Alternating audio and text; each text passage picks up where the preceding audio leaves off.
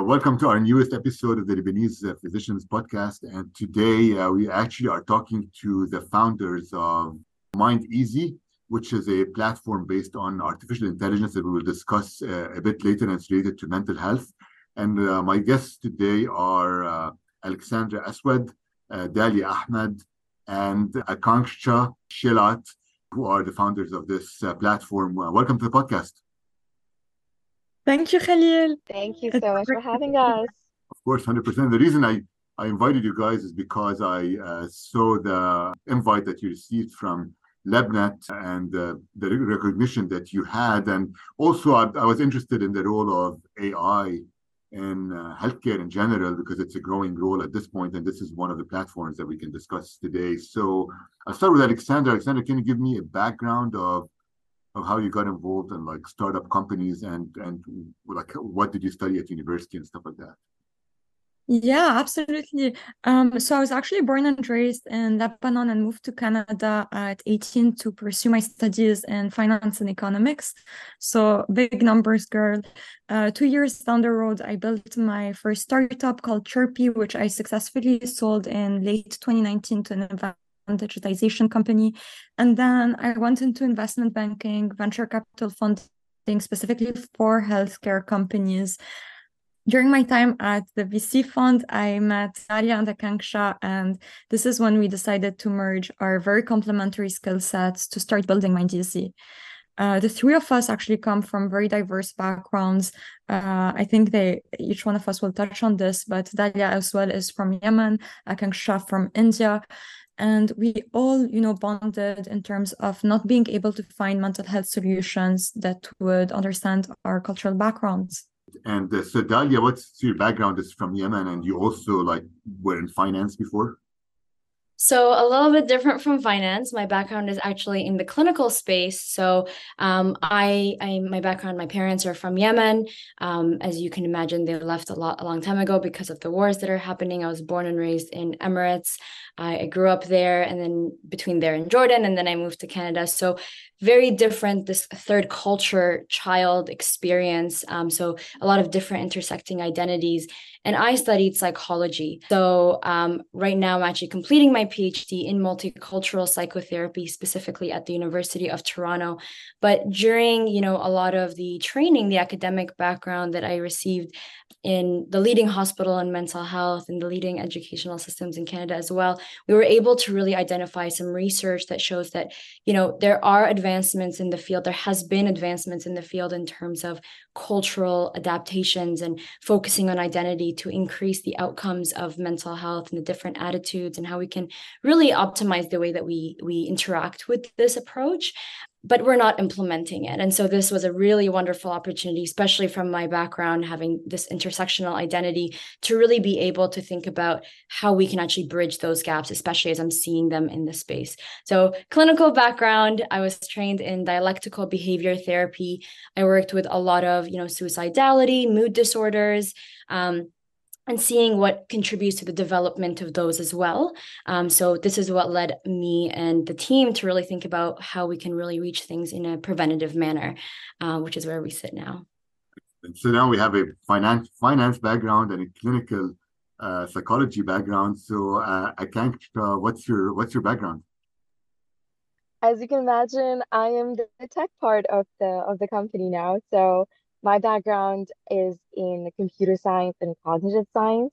Like Dalia and Alex, I also come from a very diverse background. I was born in India. I was raised in the Middle East and Dubai as well. And then I moved to the University of Toronto to pursue my studies. So my interests and passions were always aligned to improve human experiences and use technology to do it. And with my studies in cognitive science, I really wanted to build something that focused in health tech. So I've previously also partnered with institutions like Johns Hopkins University to create behavioral experiments for them in behavioral economics. So that's what Alex meant earlier by our complementary skill sets. Yeah, so it's interesting. Yeah, you use three complementary skill sets that are needed to create this startup company, which is great. So basically, I guess you decided also to create it because you're all coming from different diverse backgrounds, and you felt that when you moved to different places such as Canada or the US, you felt that you had this, what I would call, I guess, sometimes people get homesickness or they get anxiety related to these moves. And then when you had these issues, you didn't find people who potentially can understand you, or mental health who can understand your problems very well or understand your culture, right? And it was hard to find an appointment. So basically, my question for you is, like, after you moved to the US and Canada, like, do you know what the incidence like of mental health issues in and outside the workplace are in North America? Yeah, I think that we see that people reach crisis. I think around 25% of the population will reach crisis at some point in their life. And we see these stats everywhere. But when it comes to the vulnerability to mental health, when it comes to interacting with mental health and the system that helps or engages with mental health, this is actually everyone. And I think the pandemic was a real eye-opener that we're all vulnerable to mental health struggles if we don't have emotional literacy. This is pretty much the equivalent of, we're all vulnerable to walking and falling or running and falling, and having, the tools to ice your knee or ankle and know to not walk on it to continue increasing the inflammation and make it worse. So really kind of being able to identify that everybody actually is vulnerable to mental health. And I think some of the work that we're doing is destigmatizing and reestablishing new language for how it is to engage with your mental health. In the workplace, I would say actually, I don't know if Alex and Akanksha would agree with me, but I think every company that we have spoke with has said that these are, employers are talking about it more, employees are talking about it more, that this is a conversation that is happening. And I think this is still something that employers are trying to increase more and more, and almost influencing other companies to do the same. Yeah, and this could have influence, I guess, on like when you have burnout in the workplace or anger management issues or stuff like that. This could all be related to an underlying mental health issues that could develop or were developed in the past. Exactly. And a lot of people are working virtually now. And I think this causes a lot of isolation and disconnection. We see a lot of things around confidence, around, imposter syndrome, around even that collaboration with work. It really, that one person being affected with your mental health affects the system and how it interacts and how it operates and how the outcomes and that come out of that, the work that's being done. So we're seeing it on an individual level, but also on an environmental level, a collective level in the workplace. So are there adequate resources, I guess, because we've got a lot of mental health issues and there's always a discussion, especially in the US, let's say with gun violence, all the stuff, they're like, we don't have adequate mental health resources. So are there adequate mental health resources in North America, or is that a problem at this point? I think there is a huge issue in the States. Therapy is at its peak high, but mental health outcomes are continuously declining. One thing that, we always question is, does therapy work and how do we know it works? What we've noticed with most of our users is, for example, that they don't care about the label. They don't care about that anxiety or depression label, but they care about the tools in order to feel better in that specific moment. So are you dealing with Zoom anxiety, email anxiety, communication skills? And this is where, we're able to come in and bring them pragmatic, practical tools that they usually wouldn't get access to unless they had a diagnosis. Dalia has also spent a lot of time, working with outpatients, clinics, and working with, as she mentioned as well, suicidal individuals that said, I wish I had access to those information before reaching this point. I wish I knew how to communicate my feelings and emotions before reaching crisis. Yeah, so basically you guys were in the workplace. You've noticed these issues and you've noticed that potentially, even though there's peak therapy in the US, the mental health problems are increasing. And you're thinking maybe this is happening because there's no prevention. Like people are getting emotionally drained, they're getting burned out, and they're not being seen by anyone until it's too late or until they develop the depression and anxiety they develop. Oh, so, yeah, I was just echoing your point, exactly right.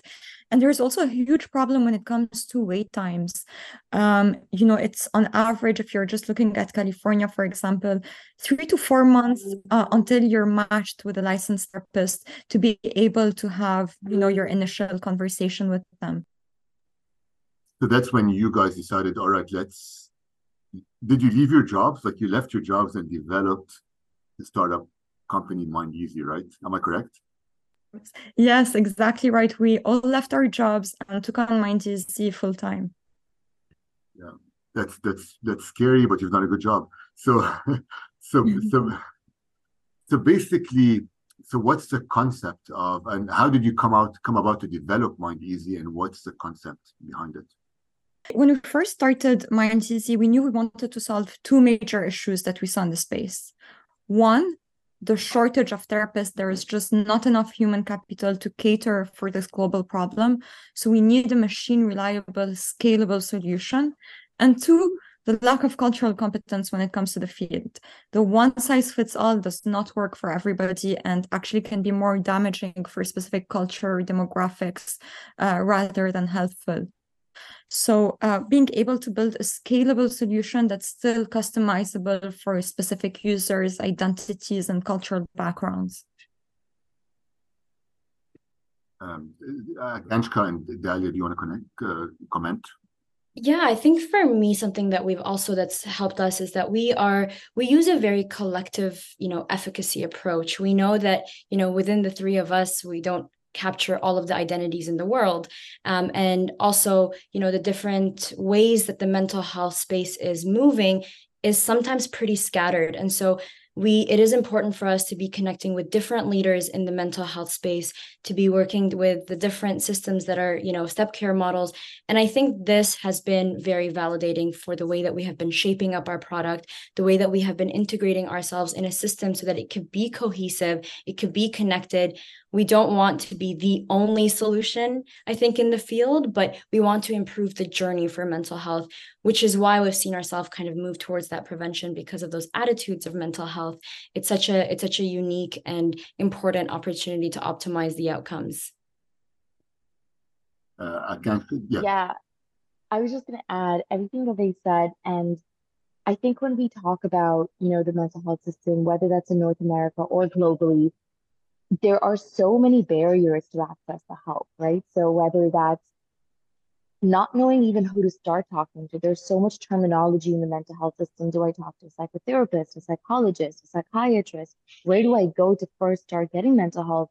And then all of that happens at, you know, it's very expensive to access that help. And then it takes a lot of time to find that right match and the right person who understands your background and understands where you're coming from.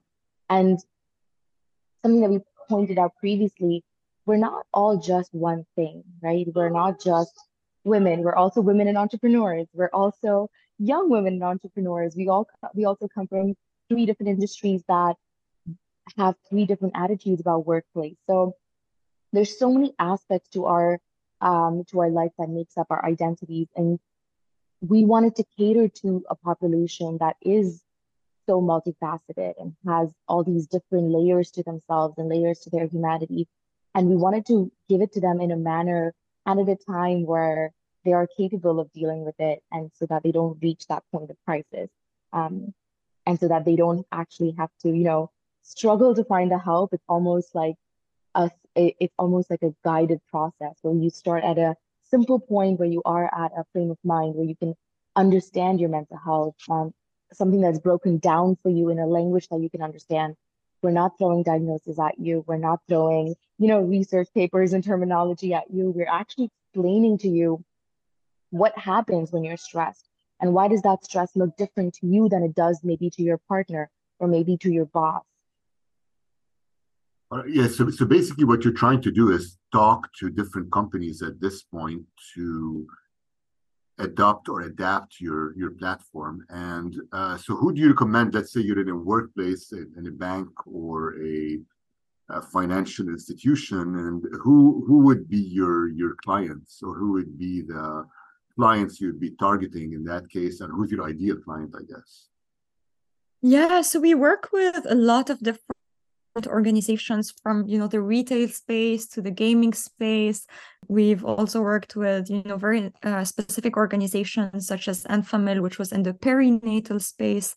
And that's really our forte, being able to adapt mental health solutions for very specific populations and communities. Our main targets are large enterprises that employ very diverse workforces. And we go directly after HR departments to make sure that all of their employees get access to our platform. So basically, it's not mandatory for every employee to access the platform, but employees who feel that they need to access it are the ones who would access the platform, right? Yes, absolutely. But we also do promote, very routine engagement with our platform. Even if you're feeling happy, how do you maintain this happiness? How do you regulate your emotions on a consistent level? So can you walk me through, let's say an employee comes over, employee X comes over and says, I'm accessing the platform right now, and he or she is saying, I feel some stress at work. I'm feeling like more angry recently and stuff like that. So how does the platform interact with them? And and tell me a bit more about how the platform was developed and how does it interact with these people. So again, something that Dalia pointed out early, we are in the preventative space. So what we have done is built an encouragement to create a safe space for self-guided um, understanding of mental health. But this is where the AI comes in, and this is where the technology is incorporated. So everything from how they interact with the platform and how many times do they do a mental health check-in every single day, that information is then, processed by our system to understand the user on a behavioral level, and they get specific personalized recommendations for some of our resources. So if we consistently see they're complaining about work or they're complaining about their boss, the resources and catalogs that we have specifically for workplace, specifically for dealing with, maybe my progressions in the workplace, specifically dealing with superiors in the workplace, those will get recommended more and more often to these users. But they also have access to our entire catalog of resources. So when we work with an organization, we work very closely with them to really become partners with them and really understand the space that they're in, really understand the industry they're in. So, do their employees have public facing roles? Do they deal with customers on their feet every single day? The interactions they have there and the stress they deal there is obviously going to be very different than someone that works in a warehouse or has physical labor as part of their job. So we make sure to do that as the first step and create our resources. And then these resources are available to the user on the platform as they go through their daily well-being. So basically, it's more of an algorithm, right? Like the employees go in, they fill out basic information and questionnaires about their mental health, and then based on these questionnaires and what kind of work they do, then algorithms are developed as to what prescriptions these patients or these individuals are given to deal with their preventative issues. Am I correct? Yeah, the only thing I would change there is we actually don't make them do questionnaires. What we've seen is there is a over focus on, end users and clients doing a lot of homework again to, reach the mental health help that they need.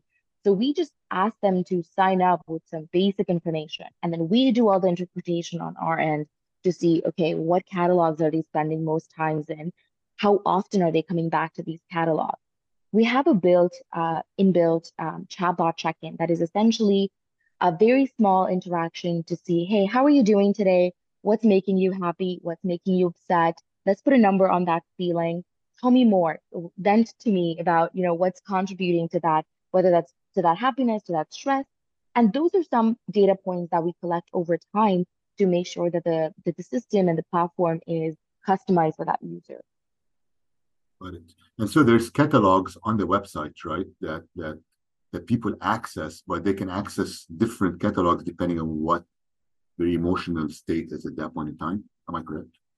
Yeah, So exactly. So we'll recommend things to you according to, some of the behavior that we're seeing, but you still have access. So if you're feeling really happy one day, but you've been feeling really stressed out before, so we'll be able to recommend, hey, today you're happy. Let's talk about that happiness more. But here's also some more information because you've been feeling upset in the past week.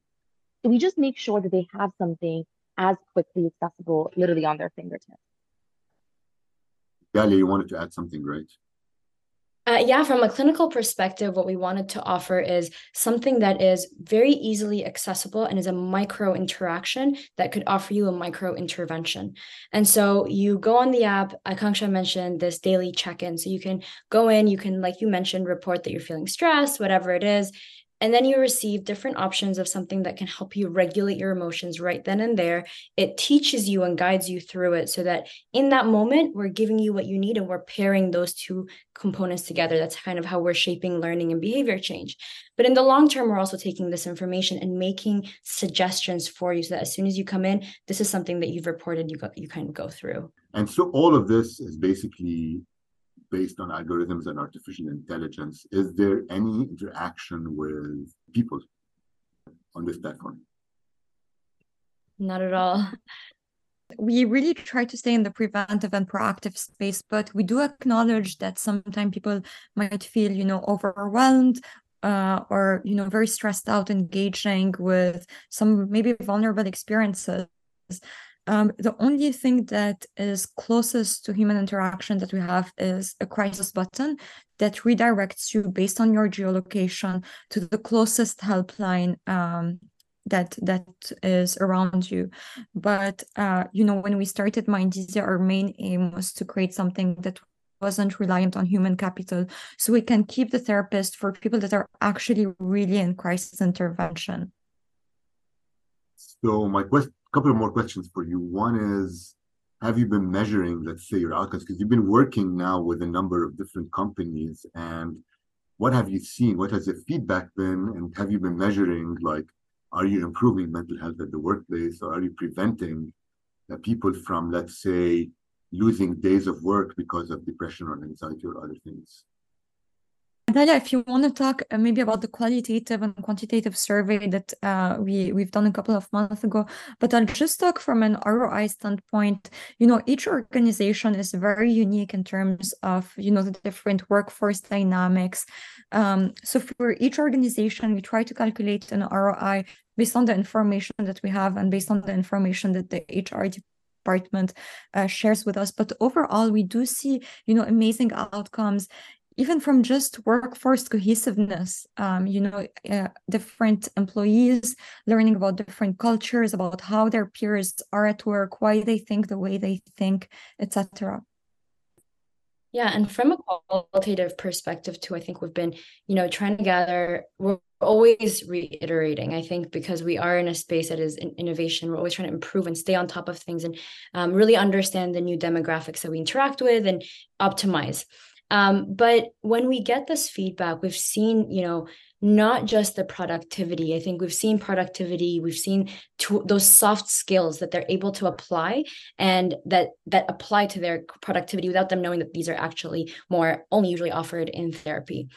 We've also seen something that's really important is that perception of control, which reflects that emotional literacy, is that people are feeling like in moments where they feel helpless or hopeless, that they actually have control over something, which is usually their emotions and changing the situation.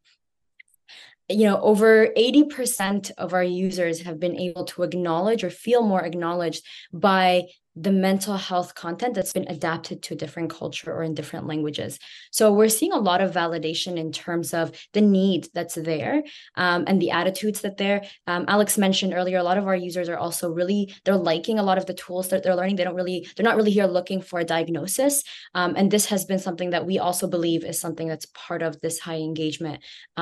We cater specifically and focused in our approach on addressing demographics like ourselves that come from, backgrounds where mental health is not easily spoken about. There's different attitudes around mental health and taboo and stigma. So the approach has been really important in terms of allowing people to engage with the content and digest it. Right, because then you also can engage with the content without having to go out there and say, I'm going to be seeing someone or something like that. So basically, it's preventative. You engage with someone without having to tell them, I'm feeling these feelings of anxiety or whatever at the workplace. Yeah, and even if people are, I think that we also have content that gives people, the language and the steps to confidently move forward into their next level of mental health journey. It's not about saying that you're okay, but at least giving them empowerment to know what they're doing to make informed decisions in their mental health journey. I think I hear all the time that people don't know what a social worker versus psychiatrist versus psychologist, what do I need? What do I have? I think that's very, very common. And so it's important that people know what they have, what they're dealing with, how they want to move forward in a way that is respectable, in a way that is, we're respecting the person's autonomy. And I think that's one of the big tenets in psychotherapy in general. So, yep, yeah. I agree. And Yeah. I just wanted to add actually that even, being able to give our users a reflection of some of their usage and some of their moods and emotions has been so interesting because we've been able on our end to see patterns in their behavior, but we have had users report acknowledging, oh, I actually get stressed out every Thursday, and I didn't notice that until I saw that visually, as a visual graph that I get stressed out every Thursday. And I realized that it's because I have this really big team-wide meeting every Thursday that I need to prepare for. So we're also seeing people recognize their own patterns and see how some of these patterns of behavior are impacting their mental health. And then they would, I assume, change their behavior based on that. Well, yeah, they'll Yeah, have it's about tools to cope ahead. They'll have tools for, regulating themselves. They'll understand kind of why this emotion, what they can do. And so basically, I mean, it's an AI-based platform. So I'm sure it needs a lot of work. It needs updating, right, with time because you need to update it based on feedback and stuff like that. And so who's doing that and how does that work? Yeah, we do that all. Oh, sorry, go on. I just wanted to talk about one thing that we haven't mentioned, which is also kind of at the back end of our platform. But we've built a world-class network of over 70 mental health clinicians in different, ethnicities, religions, cultural background, intersectional identities that have spent their whole lives researching what works and what doesn't work for specific identities, which words to include, which topics must be, very relevant for specific communities, which, experiences might also be extremely relevant for specific populations. And they help us clinically vet and verify the adaptations we do to our content. We're kind of able to digitize their knowledge and make it extremely accessible. We continue update whatever is on our content based on our clinical network and make sure that we have the most up-to-date and relevant resources coming from them. And sorry, Akanksha, I cut you off, but I think it's also a very important part of the back end of our work. Yeah, absolutely. And like you say, said Khalil, it's very important to stay ahead of how AI is being used and incorporated, especially when it comes to things like mental health or just health in general. And so we incorporate it in a few different ways. So it's not just a recommendation engine, but we also use larger language models that use and incorporate these cultural practices and research that is happening not just in North America, but across the globe. And then we also leverage generative AI to deliver all of our resources and content using ethnic avatars that are representative of our user base. They look like and feel like and talk like our users. So whether that's different languages, different accents, ages, skin color, gender. So we're able to represent our users in all of these different ways. And I guess you work with an AI company, right, to do that, or do you do it yourselves? We build all of our technology in-house. We do leverage some of existing open source information. Obviously, we're not trying to compete with larger avatar companies, or we're not trying to compete with larger entire language models that already exist. But we want to make sure that there is a concept and amount of cultural adaptation that's happening in this system. And that is great work. And so the companies you're working with right now, are they all based in North America, or are you starting to branch out to other countries too? Yeah, we've been receiving a lot of inbound traction coming from the GCC, from the UK. Currently, just from our B2B partnership, we have users in over 20 countries. And because of our cultural competent aspect, we're able to easily tap into those international markets and provide our solutions for the community and populations that really need them. Great. And what does the future hold? What are you thinking about in the future with the company? Where it's going to go? We know we're never going to be able to replace therapy, but we're very confident that we'll be as close as possible to this, to be able to really optimize the therapist where they're needed in terms of crisis intervention, and make sure that as many people as possible have access to our platform. Yeah, it was great talking to you all, and I mean it's a culturally diverse company. I mean, if I talked to Alexandra from Lebanon, Dalia from Yemen, Akanksha from India, and they've lived a lot of places around the world. So they know what different cultures look like and how people feel when they go from place to place. And this is probably a reflection of what's happening now with immigration all over the world. I think people are going all over, and that's going to be very important in the future. So hopefully we'll hear more about you in the future, and more success stories, and also maybe we'll see the results of your work, hopefully in terms of prevention of mental health problems from occurring down the road. Thank you very much for being on the podcast. Thank you so much, Khalil. Thank you so much, Khalil.